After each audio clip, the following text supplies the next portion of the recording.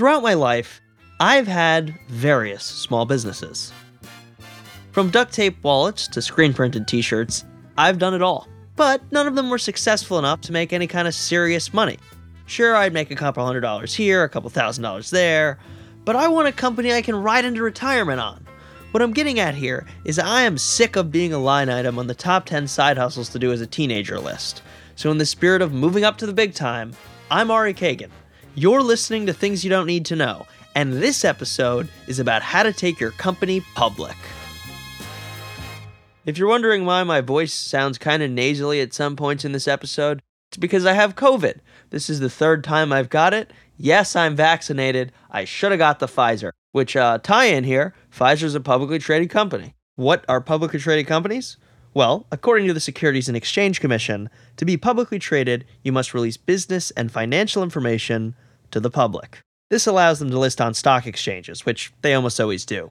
As someone who's really interested in stocks, I know all about this kind of stuff, but if you don't know anything about them, they can certainly seem really confusing and nonsensical, which is why I've got Margot Robbie in a bathtub to explain.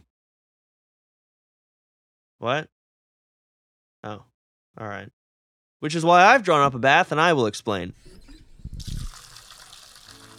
To understand stocks, we should go back to the 1400s. At the time, one of the most lucrative businesses was the spice trade. European ships would travel to Asia and Africa to bring back spices and silk and precious metals and stones. These were long and dangerous journeys by ship. It was a risky investment, and the investors decided it would be better to share the risk among many people, thus creating shares, which guaranteed a small percentage of the profit and allowed investors to buy into many different expeditions, diversifying their portfolio and limiting their risk. These shares were simply pieces of paper that would often be traded in coffee shops. Nowadays, there are over 41,000 publicly traded companies listed on 60 exchanges worldwide. Some examples of public companies are Apple, who make the computer I'm using to record this podcast, Ford, who make the best-selling truck in America, the F-150, now with 11,300 pounds of towing capacity, Nike, Walmart, U.S. Steel, Chevron, and of course, Herbalife, who you might remember from our multi-level marketing episode. Stocks are a huge part of life here in America, from the time killer at the end of NPR segments to my friend Max giving me unsolicited investing advice. I would argue that they're more American than apple pie. They're one of the best ways to accumulate wealth, and if there's one and only one thing you take from this entire episode is that you should open a Roth IRA. Trust me, look it up. Okay, so my producer Harry Nelson wants me to explain what a Roth IRA is. It is a tax-free retirement account. All the money you put in, you've already paid tax on, so you never have to pay tax on it again. This compounds over time, and you end up having a lot more because you're not losing anything. Compounding interest, it's magical. The downside is you can only contribute $6,000 a year, and you can't take any of it out, bar some stipulations, until you're 59 and a half, but still, strongly recommend. While I might be knowledgeable on the stock market and various stocks I've invested in, I don't have any idea how the stocks actually get listed on the exchange. This is Laird Kagan. I'm the managing partner of Kagan McAfee Capital Partners. I've been in the capital markets for about 40 years. Laird's my uncle. He also happens to know a lot about this kind of stuff. I started my career in investment banking, working with a number of public and private companies, and have spent the last approximately 30 years investing in early stage high growth companies. Before I can even begin to think about listing my company publicly, I need to start a company. There are a number of different businesses that lend themselves well. In the technology space, companies that are high growth, that have proprietary technology patents, patent protection, so that they have the ability to scale without competition from other companies with the same technology. Something that's extremely stable and delivers a consistent dividend return. And then there are other structures that are somewhere in between. After much deliberation, I decided to start the company BitcoinBodega.org, a website that allows you to buy everyday necessities using Bitcoin. My eventual goal is to become just like Amazon, but bigger. The first step was registering the company legally with the US government. If a company is planning to ultimately go public, they need to plan around that. So from a C Corp to a limited partnership, to a master limited partnership, to a REIT structure. So I called my accountant. How should I register it? You'd want to register it as an LLC in the state that you reside in and effectively operate out of. And then you would also register with the IRS. And in that process, you would specify what kind of company you'd like to open. Now, LLC is one of them with the IRS, but depending on how many owners, you would probably need to structure it differently. So with the idea that you're probably going to hand out shares to other investors, possibly employees, things like that, I would probably start with what's called an S Corp. That would be the way I would set up the company at first. Before taking the company public, we would need to convert to a C Corp, which, among other things, allows for unlimited ownership stakes. Like we heard about earlier back in the days of the spice trade, each stock is a small percentage of the company, and being that S Corps only allow for 100 owners, and the point of going public is raising a bunch of funding, it just doesn't make any sense. Also, the government doesn't let you take an S Corp public. C Corps also allow for multiple share classes, and unlike an S Corp and LLC, they pay taxes at the corporate rate. If you're very profitable, that can save you a ton of money. Depending on how quickly this grew and how much funding you would need and investors, you probably would have converted it to a C Corp prior to registering and filing an S1. Before we get to exactly what an S1 is, I would just like to take a second to tell you that at this current moment, my company, BitcoinBodega.org, hasn't turned a profit, doesn't have any revenue, and only has a rough drawing of a product that maybe one day will sell. So why would you invest in this harebrained scheme versus the pizzeria down the street that makes $100,000 every single year without fail? Well, consider this. 26% of American households use Bitcoin, and they don't have anywhere to spend it. That's it. That's my whole pitch. Look, it's not that strange. In 2021, 16 zero-revenue companies listed on the stock market with over $1 billion valuations. 16 companies that made nothing listed on the stock market, each collecting at least $1 billion of investors' money. This sounds ludicrous, but it's important to remember that the point of going public is to raise capital. Whether you're designing a new computer, expanding your fast food chain to 400 new locations, or figuring out how you're going to make your drawing of an electric truck into a real thing, you need capital to do it. Being publicly traded gives you access to grow and build a business much faster. Conversely, going public could make building your business a lot more difficult. So it's a highly regulated process. You have to go through initial screening and detailed documentation with the Securities and Exchange Commission. And once you're public, you need to continually file documents with the regulators that are made publicly available. Very time-consuming and somewhat expensive process, and diverts attention from the management team. Going public is a massive undertaking that requires teams of people to simply keep up with accountings and filings to ensure shareholder transparency. If you find accountings and filings interesting, stick around, because after the break, that's pretty much all we're talking about. You may have heard of the podcast Juicy Scoop. Wondered what it is? Why aren't you listening? Well, I'm its host. Created it, been doing it for 7 years. I'm Heather McDonald of Juicy Scoop with Heather McDonald. Now, I could tell you why you should be listening to my show, but my listeners wanted to write the ad for me, and here are some of the things they said. Not your regular juicy podcast. Catch up on all the juicy topics from Hollywood and pop culture to true crime and beyond. Heather McDonald's Juicy Scoop always has great guests, great laughs, and great gossip. It's a comedian's take on the hottest headlines. Juicy Scoop is the pop culture news you want to hear. No BS, no filter, no filler. Raw, real, and in the moment. Throw in the hilarity of amazing comedians that you'll instantly be obsessed with, a juicy crime story, and a dash of normal life in LA moments, and you've got yourself an amazing week of Juicy Scoop. 2 episodes every week, every Tuesday and Thursday. It will never let you down. Let's assume that over the 2-minute commercial break, my company grew from not having a product to a multi-million-dollar empire.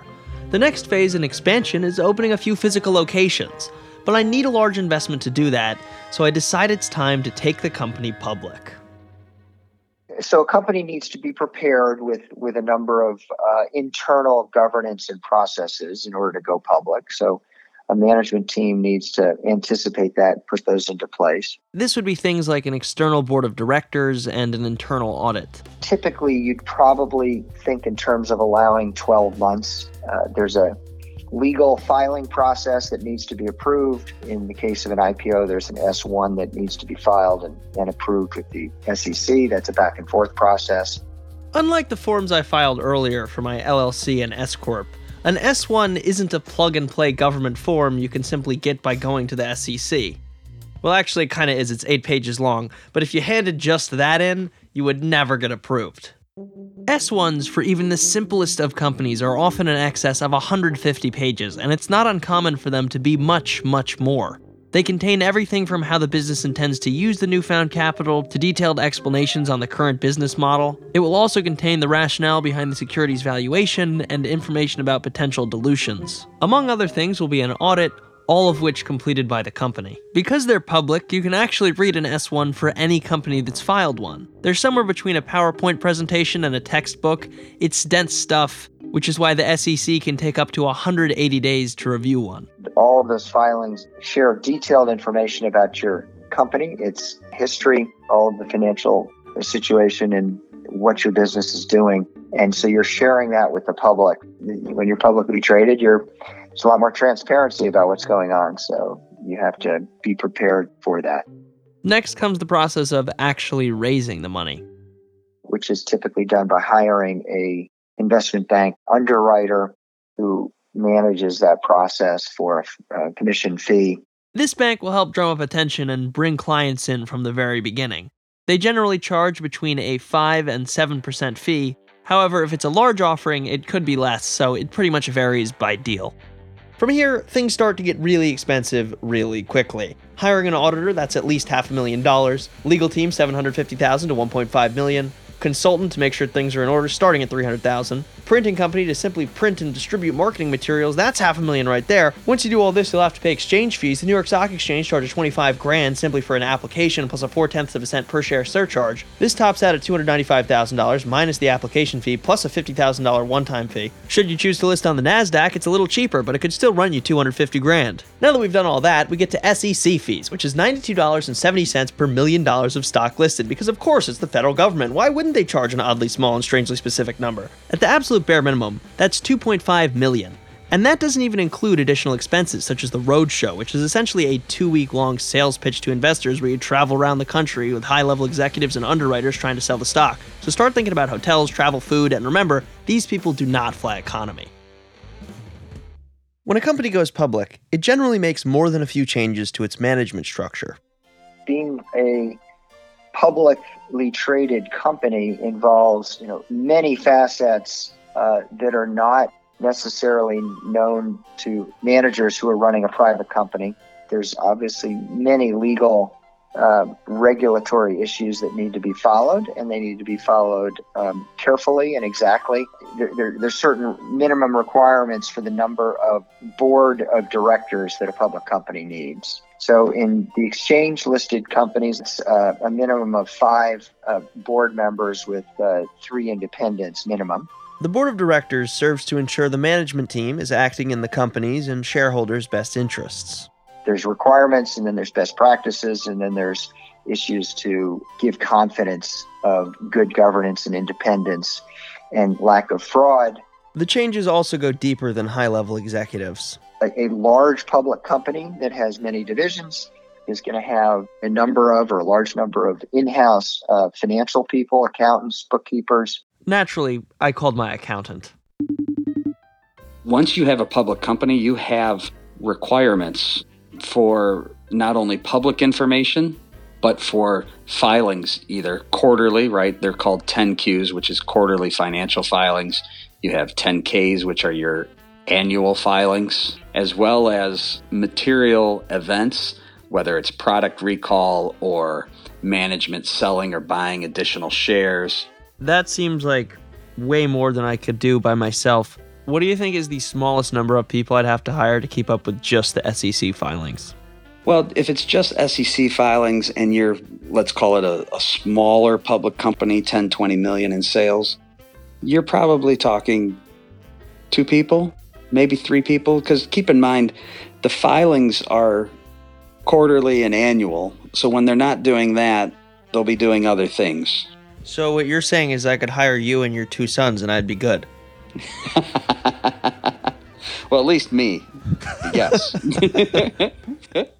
When you're publicly traded, every day, every minute, your stock goes up and down. There's people that want to know what's going on. Typically, the CFO and or CEO end up spending quite a bit of time once you're publicly traded dealing with the legal aspects, the accounting aspects, the investor relations. Those that don't do that very well typically don't have their stock trade very well.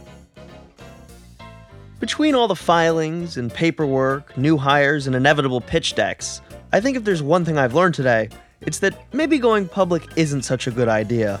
There's pros and cons, right? I mean, public companies are big, prestigious, opens you up to, make a lot of money, help your company grow. But on the flip side, the expectations by Wall Street when you're a public company and trying to keep them happy and keep your stock price afloat and keep your shareholders happy can really be a negative drain on the company, and not only on people's mental health, but on the resources as well, because it becomes sometimes a spiral down the wrong way, and people are not necessarily using their time in a good fashion or to help the company, because now all you're trying to do is explain what happened in the past instead of working and looking to the future of what can we do to make the company better. So Ken, as my trusted accountant of many years, should I take my company public? I would say if you can avoid from doing it and you can run a successful and profitable company, I would say don't do it. It's not worth the headache. Because if you run a profitable company, chances are you're making all the money you need. If you want to continue making me rich, head over to bitcoinbodega.org, which is a real website we actually made for this episode. And as always, thanks for listening. Things You Don't Need to Know is a Hyperobject Industries production. The show is hosted and written by me, Ari Kagan, and produced by Harry Nelson, Claire Slaughter, Jordan Allen, and also me. Additional help from Daniel Truo-Matis. Our executive producer is Adam McKay. If you like Things You Don't Need to Know, head over to Apple Podcasts, Spotify, Stitcher, or wherever you get your podcasts and hit subscribe.